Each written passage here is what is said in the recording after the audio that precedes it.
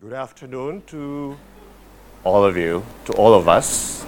It's a great joy and privilege for me to deliver or to give the Word of God to you this afternoon. Shall we pray? Father, we ask and we thank you for your Word. Open our eyes that we may see wonderful things out of your Word. May your Spirit dawn on us. Enable us, O Lord, not just to listen, but to commit ourselves to obey your word. We praise you, and may our eyes be focused on you. Let your word lead us to the word who is Jesus Christ. In Jesus' name we pray, amen. Have you ever had the opportunity or the occasion to shake hands with the leper? Leper. What's a leper? Ketongin. Okay, have you had that opportunity? With the leper, real honest to goodness with the disease oozing out of his body. I'm sure you would not look forward to it. It will not be one of your things in your bucket list. But I had this unforgettable opportunity of shaking hands with a couple of them. It happened many, many years ago. One missionary invited me to visit the Tala Leprosarium. You know where Tala Leprosarium is? Invited me to visit there, and I didn't know that we were going to visit the unit or the house the unit which houses the patients with the most advanced stage of the disease. I don't wish to describe to you what I saw, but it took a lot of strength for me to shake hands with them and look at their faces. You know how I felt. I felt that place was really a place like this. It's the departure area, and you wish that the persons there would be the next one to be called. But you know what?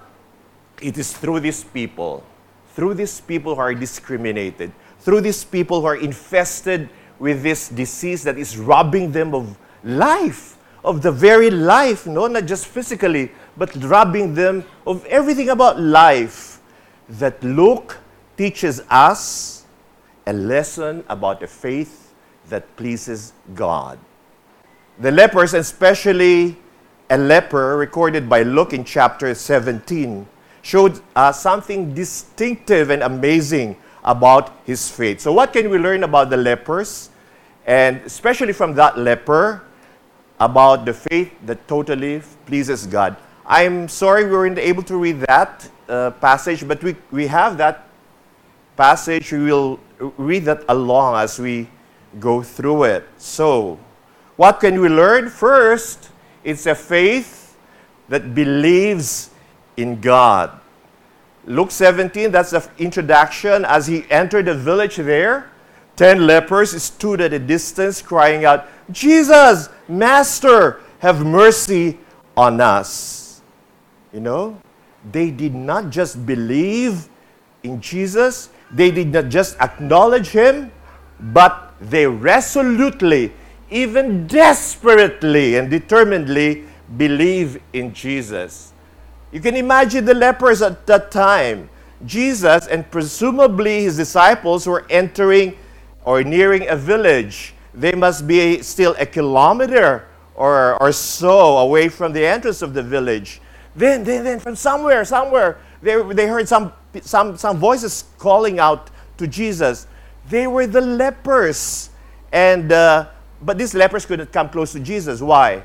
Because in the Old Testament, the lepers, there was a rule against them. There was a rule. In Leviticus 13, if you will just go there later on, the lepers must wear torn clothes.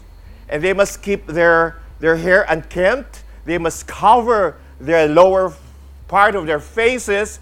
And while walking, if they meet somebody, they will say, "Unclean, unclean," which means, you have to go away from me because I am unclean. So they must live alone outside of the village or outside of the camp. And if you were a leper at that time, what you would want to do is just kind of die. But they must have heard, these lepers must have heard about Jesus somehow. The Son of David, the anointed one from God, was passing by the village. They realized that this was now their only chance. Their 1 in a million chance that they desperately wanted to be noticed and heard by Jesus the healer. So you could just imagine the lepers, just imagine them, shouting and shouting with all of their voices, Jesus, have mercy on us. So what did they declare? What did they declare?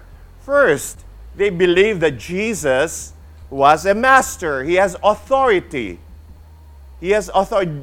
Jesus has authority. He is to be honored. He is not just an ordinary person. And second, and this is the second one, very important, they believed that Jesus was the source of mercy or pity or compassion. What did they mean when they declared Jesus was merciful and compassionate? What did they mean? What do you think they meant? See, this is what they meant.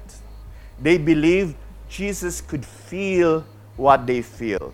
Jesus could not only understand their situation or their condition. Sometimes, some people who are well off, they say, I understand you if you're poor. But they couldn't really understand because they're not really that poor. But Jesus Christ was different. Jesus Christ could truly, not just hypothetically experience their pain, their anguish, their hopelessness, their despair. So their faith in Jesus gave them the confidence that because Jesus could feel what we feel, Jesus would truly heal them because of his mercy and compassion. So the question for us now and reminds us, do you believe, do you really believe, what do you earnestly believe, resolutely believe about Jesus? Are you very firm in your belief that Jesus is merciful and compassionate towards you? Do you really believe that? Why can you say, I know Jesus is merciful and compassionate towards me? Can you really say you have personally experienced his compassion and his mercy? We can only say that we utterly and fully believe his mercy and compassion,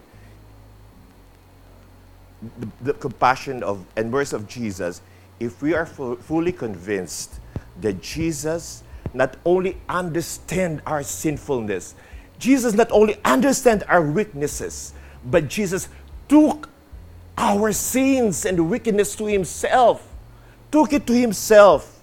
And Jesus, more precisely, he became sin for us. And then he suffered terribly on the cross for our sin and all our punishment. So Isaiah described the mercy and compassion of Jesus Christ this way. He said, Jesus Christ, really, he took up our infirmities and carried our sorrows. Yet we considered him stricken by God, smitten by him and afflicted. But he was pierced for our transgressions. He was crushed for our iniquities. The punishment that brought us peace was upon him. And by his wounds we are healed. We all like sheep have gone astray. Each one of us has turned to his own way. And the Lord has laid on him the iniquity of us all. He took all our sins so that we do not have to be punished for them anymore. Instead, in the great mercy and compassion and love of Jesus Christ, he gave us instead eternal life so that we could live with him forever. Romans 3:23 says, for the wages of sin is death, but the free gift of God is eternal life. So have you truly received Christ's mercy and compassion? Have you truly received it? If you haven't, the gospel is declaring to us the good news that you could receive his mercy and his compassion, even right now. But you must believe. You must believe that he has taken away all your sin. He took all your sin upon him so that he can give you eternal life. Second, about a faith that fully pleases God is it obeys him. Okay. He looked at them and said, go yourselves to the priests. Jesus Christ looked at them and said, go show yourselves to the priests. And as they went there, they were cleansed of their leprosy. So how would you describe their faith-induced obedience to Jesus? The lepers, it's this. The lepers fully complied to the command of Jesus. They didn't ask any questions. They didn't hesitate. They didn't ask for more assurance. Lord, is it really true? Is it really true that we would be cleansed? No, they didn't do that. They simply, immediately obeyed Jesus. And that kind of obedience is very unlike the response of many kids today, right? Why? Because kids and teenagers are so fond of answering, wait lang. Diba? Wait lang. When their parents ask them to do something, you do this. Wait lang. Mas maganda sa Tagalog eh. Iwanan mo na muna yung cellphone mo. Wait lang. Huwag ka na mag-text na. Wait lang. Gawin mo muna to. Wait lang. Di ba? Wait lang na lahat. Buksan mo yung pito. Wait lang. Gawin mo to. Wait lang. So parents become impatient and even get angry when their kids say, wait lang. Na-allergic siguro sa sagot na wait lang. But you know what? Kagaya ng mga bata, like the kids, we often ask God to wait. We often ask God to wait bago tayo sumunod sa Kanya. Maganda rin sa Tagalog to eh. Pag sinasabi ng Panginoon, tapusin mo na yan, sabi natin sa Lord, wait lang. Iwanan mo na yung relasyon na yan. Wait lang. Ihinto mo na yung ginagawa mo, yung kaugaliin mong yan. Wait lang. Humiwalay ka na dyan. Wait lang. Yan ang sasabi natin sa Lord. Para tuloy, nagiging forever ang pag-wait ng Panginoon. Is that right? So what story reminds you about another leper who first hesitated to obey God's instruction to him through a prophet? Who was that story of that guy who first hesitated to obey God's instruction to him? This was a leper. The story of Naaman, right? Parang walang sumagot, pero sabi ko, right. Naaman was a Syrian general, and Syria conquered Israel. And then he heard that Elijah, the Israelite prophet, could heal, and he was a miracle worker. So he went to Elijah. But you know what? Elijah the prophet didn't even meet with him. He just gave instruction to the servant to tell Naaman to dip himself. How many times? 7 times in the river Jordan. Initially, what kept Naaman from obeying Elijah? Well, it was his pride, his feeling that the rivers in Syria were more beautiful and better than the Jordan River. He also felt entitled that since he was the Syrian general, Elijah, the prophet from the country they conquered, should come down and talk with him. So pride definitely does not please God. Pride prevents us from obeying God and receiving the better things He has planned for us. Here's something we have to know about our pride. You don't have to do acts of pride, to be very proud, to show people that you're proud, that you would be told, that you would be considered proud. The very mere fact that there is pride in your heart, even if other people may not see it, you're already proud. If it's just in your heart that you feel it, you're already proud. So pride may be the greatest obstacle to obedience. Pride is the greatest obstacle to a fruitful relationship with Christ. We may even say, the opposite of faith is not faithlessness. The opposite of faith is pride. Because faith trusts God, but pride trusts self. But in the story of Naaman finally threw out his pride and he was healed. So the lepers and the lepers showed us that a faith that's distinctive and amazing is one, it believes determinedly, it obeys Jesus Christ promptly, and the third one is it prioritizes thanking Him. One of them, when he saw that he was healed, came back to Jesus shouting, "Praise God!" He fell to the ground at Jesus' feet, thanking Him for what He had done. This man was a Samaritan. So it prioritizes thanking Christ. Verse 17 is included, and Jesus said, "Were not all 10 cleansed? Where are the other 9? Verse 18, "Was no one found to return and give praise to God except this foreigner?" You know, sadly, this prioritizing thanks was only true to that one unnamed leper. It was only he who stood by his belief to give first thanks to God. I could imagine this one leper, you know what happened? He could have probably argued with 9 of his friends. He told them, "I'm going back to Jesus, to the Master, to give thanks." The others could have replied, "Why would you do that?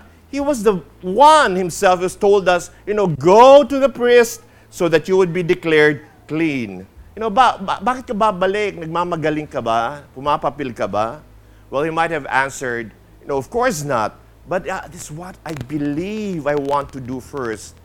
Jesus didn't prohibit me from thanking Him first.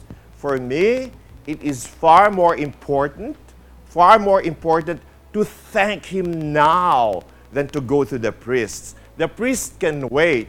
My gratitude cannot wait. I want to thank Jesus. So he returned to Jesus. He prioritized his thankfulness. He prioritized thanking Christ. He came back praising God with a loud voice. He was so exuberant about his praise. He fell flat before Jesus to show his complete thanksgiving. He wanted to show that every part of his being was giving thanks to God. His faith taught him to make thankfulness to Christ his priority and his entirety. He believed it should be his first response to the mercy of Christ, to his healing, and to his transformation. He believed that thankfulness should be reflected in his entire being. His thankfulness showed the fullness of his faith. This story, this part of the leper, shows us and tells us that it is thankfulness that makes our faith full. If you would be asked, is your faith full? You may answer yes. If you can say you are brimming or overflowing with thankfulness in every situation and circumstance of your life. Your faith does not depend on where you are or your situation, whether it's good or bad. Your faith is measured by your thankfulness. If you're consistently thankful in all circumstances, you are a person full of faith. But Jesus expected the other 9 to give thanks, but they were nowhere to be found. Why did he expect them to give thanks? It means Jesus desires to see gratitude in our hearts, in the hearts of people. That is why he commended even a foreigner, a Samaritan, a non-Jew, for being the only one who gave him thanks. So it was thankfulness that distinguished the faith of the leper from the rest. It was this thankfulness that set him apart. Okay, for us, how may we show that we are truly thankful? How could we show that our thankfulness sets our faith apart? The psalmist tells us how. Psalm 79:13, "Then we, your people, the sheep of your pasture, what? Will thank you forever and ever." How can you do that? Because you will tell generation after generation. You will teach your children and your children's children to praise God. I Minsan nawawala na, no? We're so praiseful, pero in the next generation, nawala na. Psalm 105, give thanks to the Lord and what? Proclaim His greatness. Where? Let the whole world know what He has done. You know, in our lives, everywhere we go, we share our faith, our thanksgiving to others about what God has done to us. And, of course, we can also, Colossians 3:17 says, and whatever you do or say, do it as a representative of our Lord Jesus Christ, giving thanks through Him to God the Father. And 1 Thessalonians 5:18, be thankful when? Be thankful when? In all ba? In some. In all circumstances, for this is God's will for you who belong to Christ.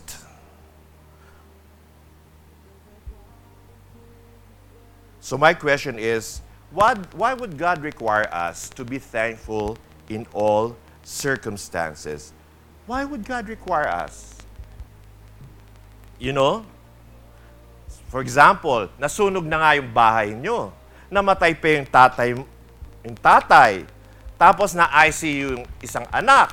Tapos yung isang anak, naputol yung paa. Paano ka makakapagpasalamat sa ganung sitwasyon? Ha? Exempted ka na dapat nun. You know, God doesn't tell us to be thankful for our tragedies, for our misfortune, for our calamities. God doesn't tell us to be thankful for them. But God tells us still to be thankful in the midst of the tragedies and misfortunes and calamities in our lives. Why? Parang maghahanap ako ng sagot, ano? Why would God tell us we should be thankful in spite of all these calamities and tragedies and misfortunes? O, ako na sasagot. You know why? Because there is no problem, there is no tragedy, there is no calamity that is so great that it could be greater than God.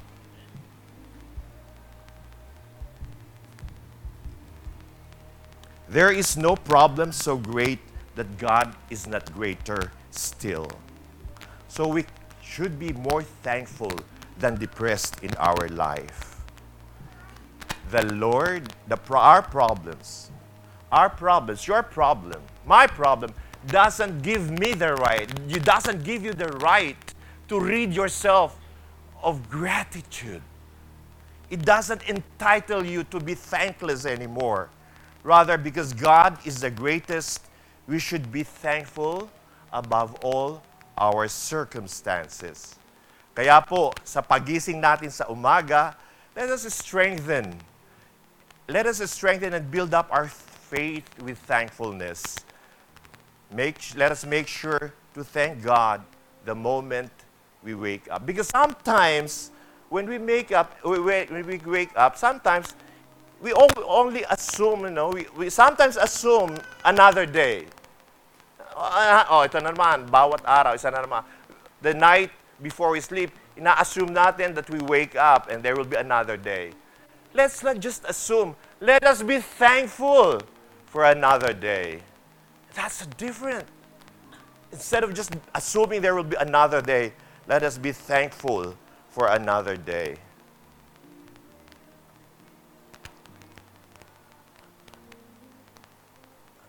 And then what did he say? What did Jesus Christ encourage? What was his encouragement? Yung pala yun eh. Nandun pa yung 17, 18. What was his encouragement? Stand up and go. Your faith has healed you.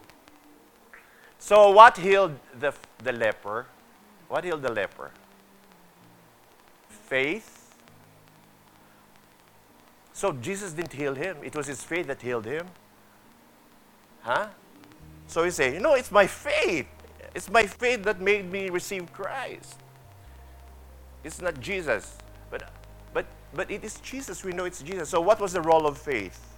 That is simple to answer because in John 6:44, Jesus said, No one can come to me unless the Father who sent me draws him.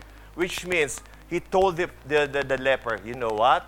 The faith that you have, I was the one who gave you that faith. I was the one who built that faith in you. I was the one who put that faith in you. But what happened? You used that faith. You claimed that faith. You used that faith to claim my promise, to claim my power, and to claim my plan for your life. So Jesus Christ is now telling us through the leper, stand up and go. Use your faith. This one leper has shown us that even in our lowest point, even in our helplessness, even in our hopelessness, even though what you feel right now, if you feel bad, if you feel in despair or depressed, hopeless, kagaya maraming nag-suicide na because of depression, we must remind ourselves that God has given us faith. God has given us faith that we may use in order to hope for restoration. We may use in order to obey Him promptly, and we must use in order to thank Him, and our thankfulness would define our joy. So this Sunday, we shall observe the Lord's Supper. As we observe the Lord's Supper, God is asking us, how do you feel right now? Where are you standing right now? And where is your faith? Where is your faith right now? Is your faith able to give you, enable you to claim my strength, to claim my promise, to claim my plan for your life? Is your faith would enable you to obey me promptly? Would your faith enable you to be thankful, and your thankfulness would define your faith? I pray that as we meditate and as we think of the Lord's Supper right now, at the end of it, as you think of the faith that God has given you, you may be able to hear the Lord tell you, rise up and go. Rise up and go and use the faith that I have given you. Shall we pray? Father in heaven, we thank you for the faith that you have given us. Thank you, O Lord, for showing us that we could have a faith, O Lord, that's distinctive, that is amazing, that is wonderful. Thank you for this faith, and help us to be good stewards of that faith by using it, O Lord, by using it, O God, so that we may claim your power for our lives, so that we may obey you promptly, so that we may be full of thanksgiving, so our lives will be defined by joy. I pray for anyone here, O Lord, who may be undergoing some difficulties, depression even, despair in his life. I pray, O Lord, that you would lead him to understand that you have given him the faith, and it is this faith that would enable him, O Lord, to use it, and so that he may hear from you. Rise and go and claim the wonderful plan and the promise that God has for you. This we pray in Jesus' name. Amen.